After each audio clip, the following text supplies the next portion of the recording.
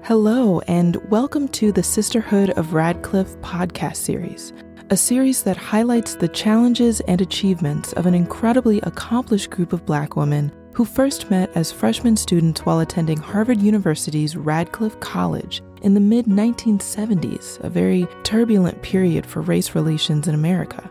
In the next episode of the Sisterhood of Radcliffe podcast series, the ladies will discuss the educational pathways created by their parents and teachers that allowed them to earn the academic credentials necessary to be considered for admission by the nation's top universities.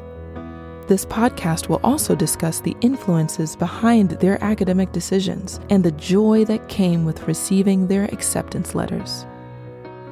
Once again, this is India Carney, and we thank you all for tuning in to the Sisterhood of Radcliffe podcast series. And remember, sisterhood is power.